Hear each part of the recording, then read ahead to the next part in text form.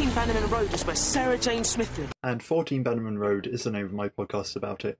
This time the finale of Series 4, Goodbye Sarah Jane Smith, Parts 1 and 2, both written by Gareth Roberts and Clayton Hickman, in our first joint credit since the pilot, if you ignore the Red Nose Day sketch that happened to be written by Roberts and Hickman as well. They were both directed by Joss Agnew, with Part 1 first broadcast on the 15th of November 2010, 11 years ago today, and Part 2 first broadcast the day after, on the 16th of November 2010. We have our good old 13 Bannerman Road, etc., and then we cold open with a meteor heading towards Earth.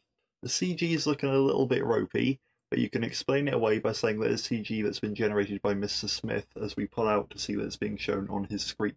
It's still a real meteor though, as he reveals he's redirected it to specific coordinates, but it's still going to impact Earth, and it's likely carrying pathogens. Sarah Jane instructs Ronnie to grab the biocoolant, she gives Clyde the thermoclamps, and off they go to deal with the problem. They reach the meteor, and as they're about to deal with it, it goes bang, and Sarah Jane scans it, reveals it's already been neutralised. They see a lady, brunette, she's in boots, she's wearing a jacket very similar to Sarah Jane's. They ask what she's doing, and she replies, saving the world, and then she hops into her car, and she drives off. Clyde simply exclaims, she's exactly like you, to Sarah Jane, and then we roll titles. Sarah Jane is suspicious of this lady, calls her an amateur. Ronnie points out that she had the alien tech to track the meteor like them, and she knew how to neutralise it though, so she seems quite competent actually. Sarah Jane says that she'll get Mr. Smith to locate her, keep an eye on her, but it turns out that's not necessary, as we see her pull up to a house that is suspiciously similar to Sarah Jane's, because it's literally the next road over. The gang spots her, and Ronnie says that she saw the vans moving someone in recently, and it's at this point that Sarah Jane's car rolls out of frame because she's left the handbrake off. It's a little bit on the nose that she seems to be getting old and forgetful right as this shiny new replacement lady has turned up. So I wonder if the two are connected, huh? The gang goes up to knock on her door. We see from the inside she's got all her moving boxes in. She basically tells them to get lost. In fact, I think she says the exact phrase, get lost. But Sarah Jane just barges her way in. The mystery lady seems to think that Sarah Jane is the amateur, and makes a fair point that if she knew what she was doing, she wouldn't be getting kids involved. But when Sarah Jane reveals, hey, I know about your alien tech and everything, he says, okay, you've got 1 minute to say your piece. Clyde finds a letter that is addressed to a Ruby White, so that's our newcomer's name. Sarah Jane asks, why did you move here? She says, they call it the Ealing Triangle. There was Mr. Truman, the bubble shock factory nearby, there are reports of rhinos in police cars, there's been alien plants. Seems like our gang might be facing the consequences of all their adventures. Sarah Jane scans Ruby while her back is turned, but then when she turns around again, she quickly flips her watch back down, and that's quite cute. Sarah Jane says she's not an amateur, but she recognises that Ruby isn't either, and she extends her hand out to shake, and Ruby says, your minute's up, get out, refuses a handshake. I'd say rude, because everyone acts as if Ruby is rude, you sort of go along with it. But no, the gang literally just burst into her house. I'm suspicious of her because of how Sarah Jane is acting and how stories work, but she herself hasn't been shown to be doing anything wrong as of yet. Back in the attic, Mr. Smith reels off some info about Ruby. She ends up seeming pretty legit. Midway through the conversation, Sarah Jane kind of ends up daydreaming and staring off into space. Something is clearly very wrong. Now, I should probably point out, in case you're unaware, though I do believe I've mentioned it before, there are 4.5 series of Sarah Jane adventures, as Elizabeth Sladen, who played Sarah Jane, very unfortunately died before they could finish filming the 5th series. Now, this is because the first half of the 5th series was filmed at the same time as the 4th series because of how money works. So that means that at the point that this episode had aired, the last episode of Sarah Jane Adventures had been filmed, and this episode was the last one to air before Elizabeth Sladen died. So to see her acting as if something is wrong with her health hits a little bit harder than it otherwise would. Sarah Jane says the best thing to do is probably leave Ruby alone. Still keep an eye on her, but that's basically all we can do. When Clyde and Ronnie ask if she's okay, she says, I'm fine, but once they've gone home, we see that she's experiencing a tremor in her hand. The next day, Geeta and Haresh are loading plants into Geeta's van. Ronnie's helping. Ruby walks by, doesn't really interact. Ronnie says she said hi yesterday, but she's not really the friendly type. Clyde comes over and comments on the Chandler's house having been painted yellow, and that shows how much attention I pay. I've been looking at it for 4 series, and I can't tell you what colour it was before. I imagine this is a practical thing. As far as I'm aware, it's a real house, so the owner must have just painted it, and now they need to address it in the show because otherwise it would be weird. I've just looked up a picture, and it looks kind of grey there, so that must have been what it was before. Much like Sarah Jane's house in the earlier series, apparently they couldn't decide between it being number 12 or number 36 as well. Sarah Jane comes back from shopping. Geeta says hi. Sarah Jane says, I can't stop, I need to put Luke's tea on. When Haresh asks if Luke is back from uni, Sarah Jane becomes very emotional, realising that he isn't. She goes inside. Clyde and Ronnie go over to her, see that she's left her front door open. Ronnie tells Clyde to hang back. She goes inside to talk to Sarah Jane. Sarah Jane is video calling Luke through Mr. Smith, and Luke is asking if everything is alright because she only called him a few hours ago. When she forgets the name of K9, he double checks that she's okay, but she assures him she is, and he can't press it much further because he needs to go and meet his friend Sanjay. Or friend/boyfriend. The show doesn't say boyfriend, but we know what was intended. Ronnie tells Sarah Jane that she might benefit from taking a break, and Sarah Jane kind of tries to insist that she's really fine, honest, but then she seems to realise that she's not fooling anybody. And Ronnie suggests, well, hey, maybe you can go and see Luke for a few days. Sarah Jane says, well, I can't very well just tell all the aliens to leave Earth alone because I'm on holiday. I mean, she kind of did for her wedding, but then the Trickster invaded, so fair point. As if on cue, we get a red alert from Mr. Smith that a fleet of ships are preparing to invade, which Sarah Jane identifies as the Dark Horde. By this point, Clyde has come into the attic. He sees all of this as well. Mr. Smith plays another alert that his scan has been traced. They've locked onto him. The Horde will be teleporting straight in to neutralise him because they consider such advanced technology a threat. He can't block their teleport, but he can divert it. And Sarah Jane tells him to divert it to the nearest uninhabited area and then contact UNIT. Mr. Smith reveals that his communications have been blocked, so there's going to be no contacting UNIT, because I guess we can only afford them once for this series. Sarah Jane goes over to the K9 safe, which now appears to be functioning as just a normal safe, and pulls out a sort of alien gun. She hands it to Clyde. She gives Ronnie some other unidentified bit of tech, and when Ronnie says that facing aliens with firepower is very unlike her, Sarah Jane says, it's our job to protect the Earth, so stop talking and move. And Elizabeth is really giving it all with the way that she delivers that line. Stop talking and move! We see the teleport was diverted to a scrapyard. Sarah Jane scans it, locates 3 aliens, and then the whole gang duck behind a truck as they're shot at. Sarah Jane, in a very doctor-like fashion, not pausing once for breath, says that we are the first indigenous specimens that the Horde have come across, so they're probably not shooting to kill us, just to scare us. The Horde wants to capture and study them before they take over. The tech that she gave to Rani will do something that will basically give the false impression that our gang are very big and scary and that Earth is not worth taking over. So she just needs to activate it with her sonic. Clyde, if you wouldn't mind handing it to me. We see that the Horde are humanoid figures in a kind of dark armour and a big red cloak, and the weapons are like staffs that fire energy. Clyde does not have the sonic. Sarah Jane says, I told you to bring it. He says, no, you told me to bring this gun. She says, why would I say that? The gun is useless, it's not even charged.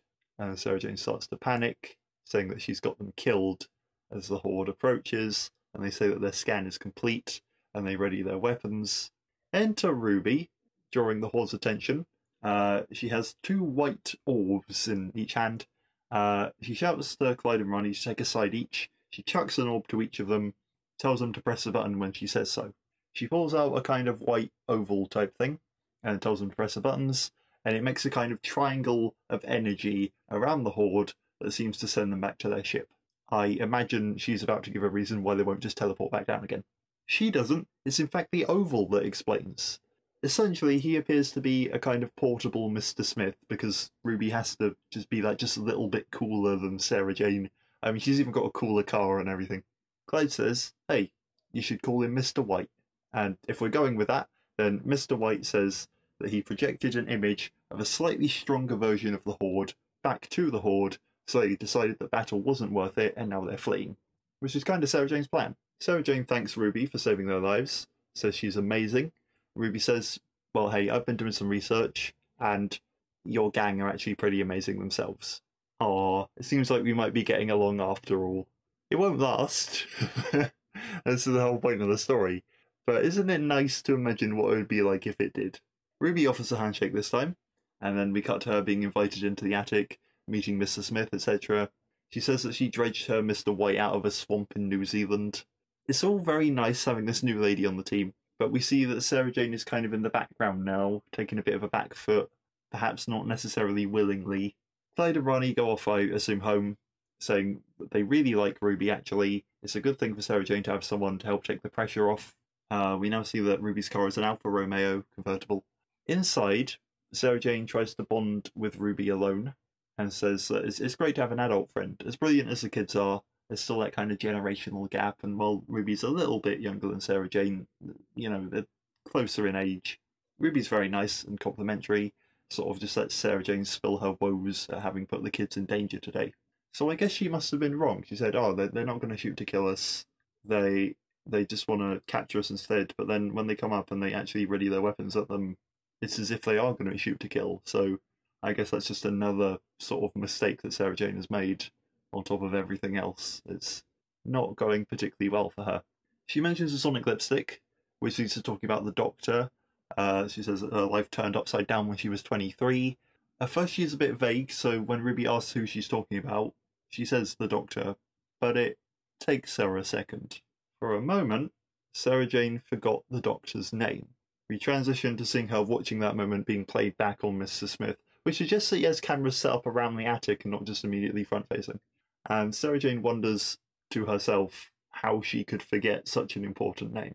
This is sort of the real trigger moment for her to go, oh no, something is quite wrong with me, actually. So she asks Mr. Smith to give her a full medical scan, and he does, and he says that she's experiencing a non-serious but non-treatable deterioration of her brain.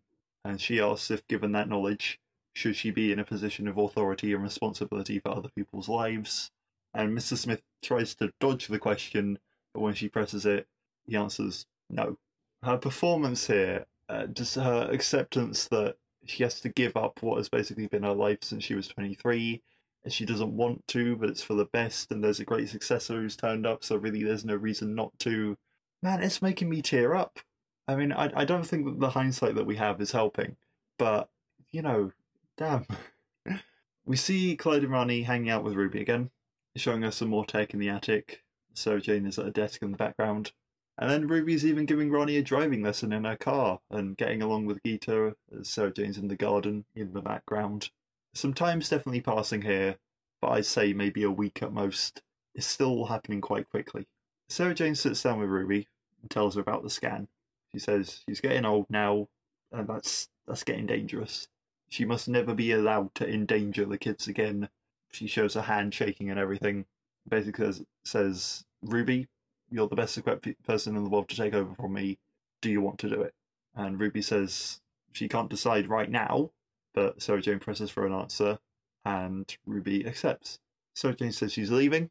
Doesn't say where she's going. She just needs to leave before she changes her mind. Ruby asks about Luke. Sarah Jane says that he's got his own life now, and reminds Ruby that, hey, well, look, you're taking over now and it's all fresh and new, but just keep in mind that this will probably happen to you someday as well. And then she gives Mr. Smith her final order. Run program Alpha 3, delete my voice, and take your orders now from Ruby White. And we see a bit more of a sinister smile now from Ruby, who up till this point had been the picture of innocence. Sarah Jane says she doesn't really have a plan. She's just going to drive, she's going to see where she ends up. She gives Ruby her house keys, the scanner watch, the sonic lipstick, so it's all hers now.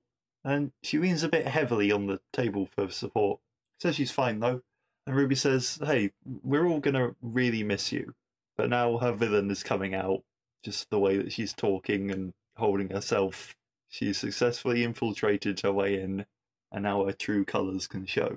What's Sarah Jane going to do about it? Ruby picks up the pictures of Clyde, and Rani, and Luke, and in a very mocking tone, asks, whatever will I tell these poor children? And Sarah Jane seems to come to her senses, and saying, she can't leave. She didn't even say goodbye to anyone. What was she thinking? She goes over to Mr. Smith, and of course now he doesn't respond to her. She asks Ruby to patch her back in, but Ruby refuses, just before Sarah Jane asks what's happening, and stumbles, and Ruby catches her. Ruby says that what's happening is Sarah Jane isn't in control anymore. She's given Ruby her tech, She's given Ruby her house. She's given Ruby herself. Ruby presses a button on her bracelet, teleports them away. They appear in a place that Ruby calls her secret cellar, a counterpart to Sarah Jane's secret attic. They're basked in red light cast by a big CGI blob in the corner. Sarah Jane asks what it is. Ruby says that's her stomach, and it's hungry for Sarah Jane's soul. Ruby has been draining her, drop by drop, and that's the reasoning behind Sarah Jane's cognitive decline. Ruby shackles Sarah Jane to the wall, and Sarah Jane asks what kind of alien she is, and she says that she's a Kitesh. She feasts on excitement, rather similarly to Odd Bob or the Nightmare Man feasting on fear. And Sarah Jane leads the most exciting life on the planet. Sarah Jane says that Clyde and Rani will find her, but Ruby assures her they won't, because Mr. White is already creating a fake farewell message from her. Ruby holds out her hand, drawing crackly white energy from Sarah Jane's chest, and then extends her other, shooting it into the stomach. And Ruby says that she's done her homework, studied Sarah Jane, known to play hard to get at first and then swooping in to save her. And soon her real adventure gets to begin, where she can feast on humanity. Sarah Jane slumps down the wall, and we roll credits on part 1. Part 2 kicks off with, of course, the 13 Benham Road, and then the previously on, and then the titles. And we come back to the basement with Ruby gloating to Sarah Jane, saying that once she's consumed, then her stomach will be strong enough to consume multiple people at once, and it was only going to get stronger. And she says, don't worry, Sarah Jane, I'm going to continue on your work, but with one major difference. Should aliens come looking to invade, I'm going to help them out. This is likely going to destroy the planet, sure, but not before it's provided enough excitement and terror to feed me for a very long time. Apparently it's not just positive excitement that sustains her, fear will do too. Very, very similar to the Nightmare Man and Odd Bob then. I never noticed how many times this kind of villain has been reused before, but I don't mind it as they all go about it in unique ways. Also, the kind of person not being who they say they are was very finale of Series 1 as well. Ronnie and Clyde rock up to 13 Benham Road. Ronnie's saying something about Lady Gaga, which is the second mention of her this series, as one of the red and yellow robots read about her in a magazine when it was assimilating the language as well. Big shout out to Lady Gaga for remaining a relevant reference over a decade on. They see that the door is open again, go up to the attic, find Ruby, who plays them the fake message from Sarah Jane. Back in Ruby's cellar, there's a small TV set up for Sarah Jane to watch it all unfold on and despair, probably feed the stomach a bit quicker. The fake Sarah Jane message is basically what we've heard before. She almost got them killed, so she thinks it's time to go. She knows they're mature enough to accept Ruby. Please don't try and find her, etc. Clyde isn't necessarily mature enough, reacting with anger that Ruby even waited to show him rather than coming to tell him straight away, and says that Sarah Jane wouldn't leave without saying goodbye in person, so Luke would know where she's gone. Ruby says Sarah Jane didn't tell Luke because she knew that he would talk her out of it. So, after confirming that Luke doesn't know, Clyde storms out. Ronnie follows him, seeming to have accepted it a bit more, and even kind of apologising to Ruby. Ruby teleports back to gloat more to Sarah Jane, while Clyde is seen leaving a message for someone, presumably Luke. When Ronnie catches up to him, lashing out, he blames her for putting the stupid idea of a holiday in Sarah Jane's head, and now she's gone, just like his dad left him. Ah, I see. He tells Ronnie to stay away from him. Ronnie runs home and collapses on the sofa, really quite dramatically, on the verge of tears. Geeta and Haresh ask her what the matter is. When Ronnie says that Sarah Jane is gone, Haresh says, that can't be right, I only saw her yesterday. Then realising he's not helping, he exits the room. Geeta tries to reassure Ronnie that Sarah Jane can't be gone forever. Not if she didn't even tell Luke. She wouldn't just throw away the bond that Geeta noticed that she had with Ronnie as well. She kind of jokingly says that she's a bit jealous of that bond, which is a little bit sad when it comes right from her own mother, isn't it? But Geeta says, hey, look, don't worry. I know Sarah Jane makes you happy. Seeing my daughter happy makes me happy. Sarah Jane is not gone for good. That cannot be the case. We cut back to Clyde, who's gone back to the attic, speaking to Mr. Smith and asking questions, and Mr. Smith is just repeating, I cannot comply, and glitching out. He gets out a letter 2, letter 5, letter 23, which Clyde realises a B-E-W, probably going to spell beware, before Mr. Smith sparks and Ruby enters. He gets out a final letter 18, before Ruby places Mr. White down next to him, and he suddenly seems fine again, saying he had a minor error, but now that's fixed. Clyde says to Ruby, He was trying to tell me something. Beware, and then letter 18. And Ruby, with a very exaggerated mock gasp, says that letter 18? That's R! And oh dear, because now Clyde has realised he's in danger. Ruby gives him a small round of applause, and then grabs his arm. She tells Mr. White to shut Mrs. Smith down, which he does with pleasure, and then teleports Clyde away. And, oh, this isn't the cellar. No, this is a white, padded room being filmed through a fisheye lens. Clyde asks where they are, and Ruby directs him to a window. Oh look, it's good old CGI Earth. I wonder if the swirling cloud over what looks like Norway is there every time we've seen it, and if it really is the same one each time. Ruby says that this was her prison. Is Clyde still grounded, by the way? I feel like he might be incurring the wrath of the Jadoon if you're not careful. Maybe they're the ones who imprisoned Ruby. We shall see. No, they're not. It turns out it was her own people who imprisoned her, because her hunger was too insatiable. Trapped in a floating prison with only a game system for company, one that she was able to reprogram in order to take control of the prison as her ship. Mr. What? Not dredged out of a swamp after all. We can see up close now that the prison is not padded, but rather foamed? Like insulation foam? I don't know. But I quite like it, whatever it is. I like low-budget space aesthetics. It's cute. Clyde says that Sarah Jane scanned Ruby, and she came up clean. And Ruby says, well, my fancy teleportation bracelet also contains a biodamper, much like Gavin's ring. Although, that hid him from scans entirely, so I'd say it's more like a tech-focused perception filter to fool scanners rather than eyes. I don't know, it's kind of like a chameleon arch that doesn't fool the wearer. Whatever it is, it's very useful. She's doing all the classic villain stuff as Ruby. She's gloating about all her tech and her plans, because she's just so much better than everyone else. She reveals that Sarah Jane is watching, actually, as the fisheye lens actually belongs to a real camera in the prison. And we cut to Sarah Jane sort of weakly calling out to Clyde from the floor, and then the stomach growls at her, before we're back to Ruby, revealing that Clyde won't be here much longer, because they've only got the air that they came in with.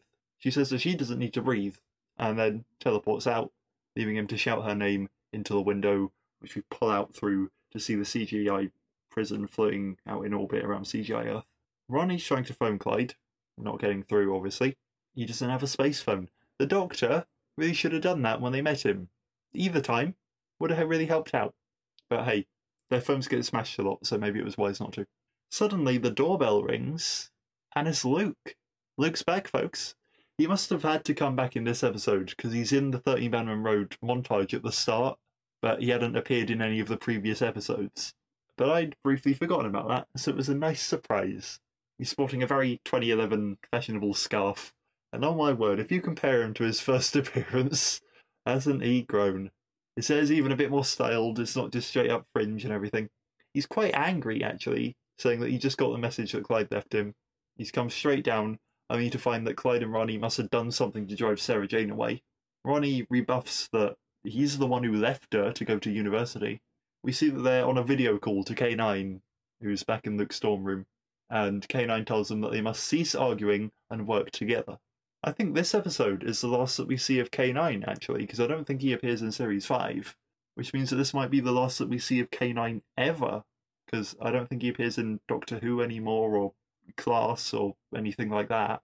I might be wrong, but I can't recall seeing him since. Blimey, we've been over 10 years without K9, eh? Goodness me. Ronnie asks K9 if he can connect to Clyde's phone, and he says, well, he can't communicate with it, but he can track it to space. Well, he doesn't say space. He says some coordinates, which Luke recognises as space, because he's a clever clogs. We have a quick scene with Clyde on the floor of the prison, very much running out of air, trying to do whatever he can with his phone. Not the oval phone, no, because that was smashed, so we've got some continuity there. He's got a new phone now. What must his parents think? What must Clyde and Ronnie's parents think when they keep getting all these new phones, eh? Does Sarah Jane pay for it?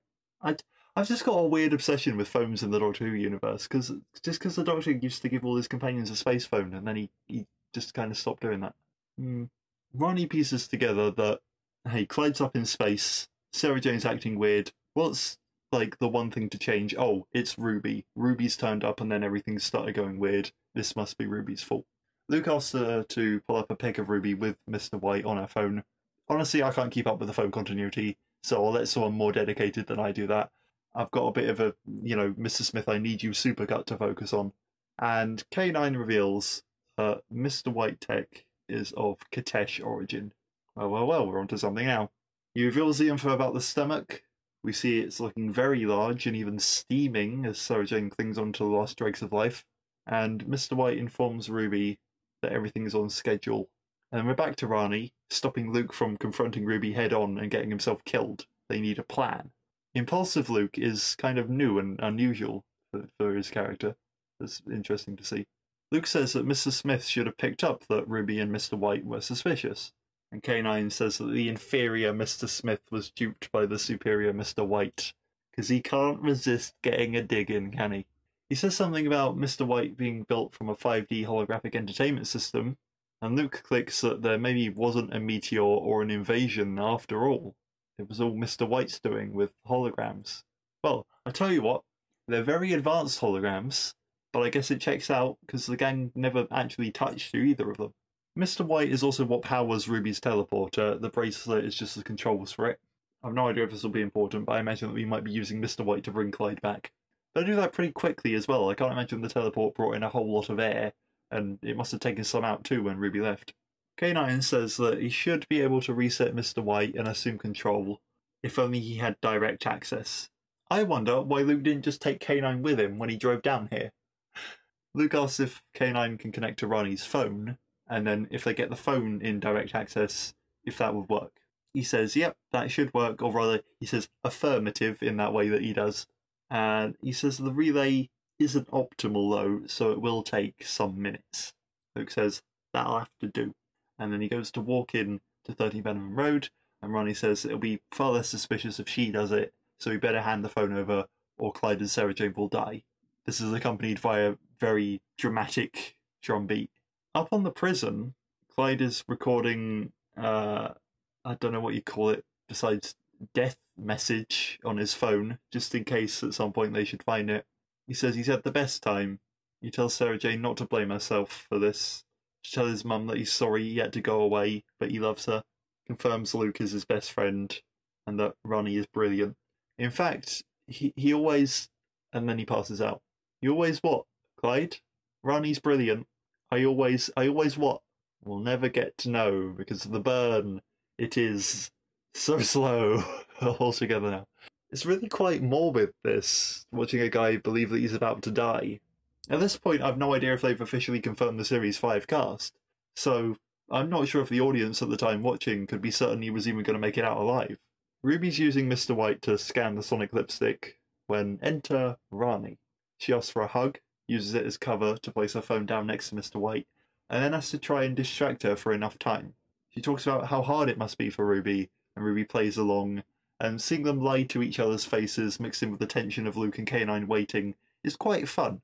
Quite a jolt after the last scene. Rani's throwing out every trick in the book, from breaking down in tears to saying, actually, it's a relief that Sarah Jane is gone, because I prefer Ruby, just all to keep her attention as the link ticks along so very slowly. Ruby says, Rani, you shouldn't say things like that, because they're not very convincing, and then grabs her arm and asks her why she said it. The link connects. K9 is apparently connected to Mr. Smith too. I wasn't aware that was the plan, but he comes back online.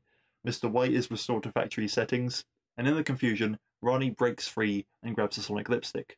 Ruby crushes Rani's phone in her hand, so okie dokie, we'll have to start over for her, and Clyde is teleported back down.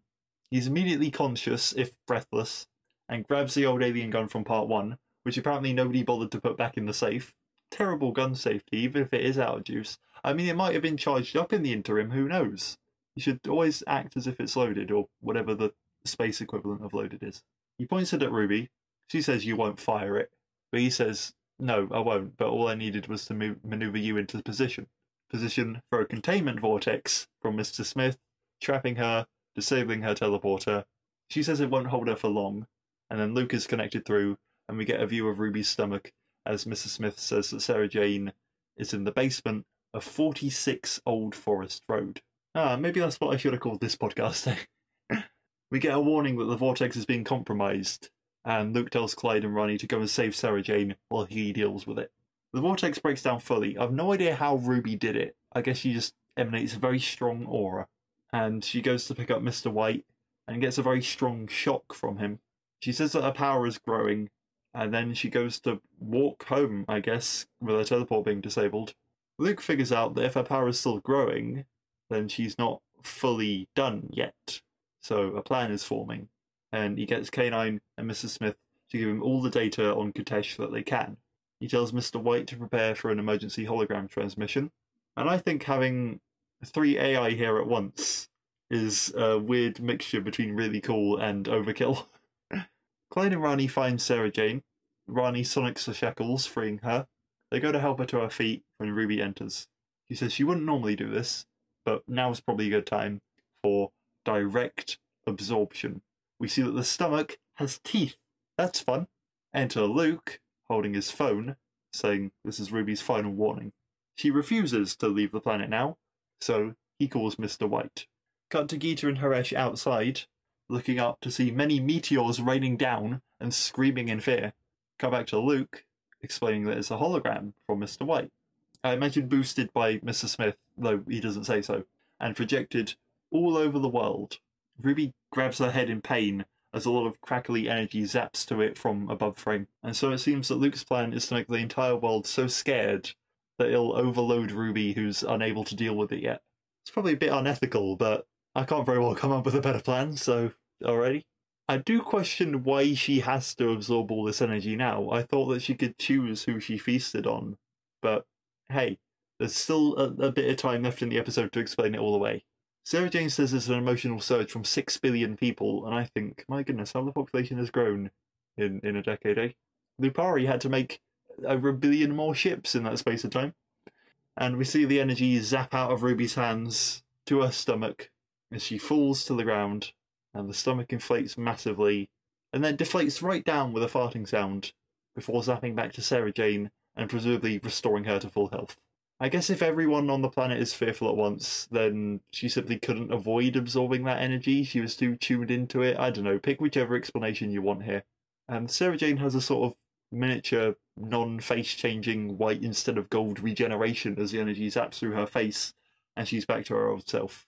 The meteors stop. Rani hands Sarah Jane back her Sonic and says that the day is saved, once they've rounded up the incapacitated Ruby on the floor. There's big hugs all round, and Clyde goes over to the stomach and comments on how it didn't splurge, and then it proceeds to fire pink goo directly at his face, because we have these traditions and we observe them studiously. And Ruby says, I can't help who I am. I need to feed. I have an insatiable hunger. I need to deal with it. And Sarah Jane says, well, I wish I could help, but I've got to send you back to your prison, because that's where your people judge that you should be. Without Mr. White, it seems like she won't be getting out. She has one last plea, saying that Sarah Jane knows how horrible it is to be alone, but Sarah Jane says, I wasn't born yesterday, and zaps the bracelet, and away she goes. We see her up in the prison, shouting about how the world is going to suffer as it flies away. And then back down in the attic, Sarah Jane goes to put Mr. White in the safe. Clyde asks if he can have him, because he's basically just a games console now, but Sarah Jane says no. Hang in there, Clyde. Maybe you can get a Valve Index or something in a few years' time. Rani's on the phone to her parents, saying that, no, I didn't see the meteors. Maybe it was a promotion for one of those 3D games. The only 3D games I can think of are, like, on the 3DS, I guess. So, maybe it was a promotion for a 3DS game. A worldwide promotion, eh? Sarah Jane likes the idea and gets Mr. Smith to run that as the cover story. And Mrs. Smith also confesses that K9 isn't so bad, which is very sweet. Sarah Jane thanks them all for playing a part in saving her.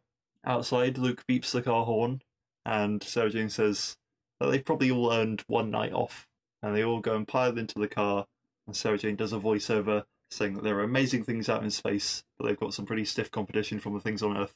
And we roll the credits. Just before they leave, actually, Mrs. Smith says goodbye Sarah Jane, which would have been the perfect roll credits moment. So, I can't believe they missed that. But that brings us to the end of Series 4. And I think that this was a very fun one. I tell you what, overall, really, really like Series 4. For the proper good ones, I think. But I think this was a very fun one. It's very good if you don't think too much about the end, which was a bit quick. But I mean, I don't think you're meant to think too much about any of these stories. I do, but I recognise that they're all a bit of good fun. it's still good fun that hits very deep occasionally, and they achieve that very well. I'd say that this was one of our better series finales to boot. I guess I'm just quite fond of the theme of people being not who they say they are. Um, I think I quite enjoyed the series 1 finale, though that one did have the whole like virus thing, and then series 2 had Karg suddenly being able to stand up, and series 3 had the weird Blatherine stuff. It's funny that it's become a bit of a tradition for the finales to have something that I don't like in them. And so if you think about it like that, then this was the best finale. So, well, hey, I hope you join me next time then for the start of series 5. Obviously, we don't get our sort of next time because it's the end of a series, but I can reveal to you that the next episode is called Sky. So I hope to see you then.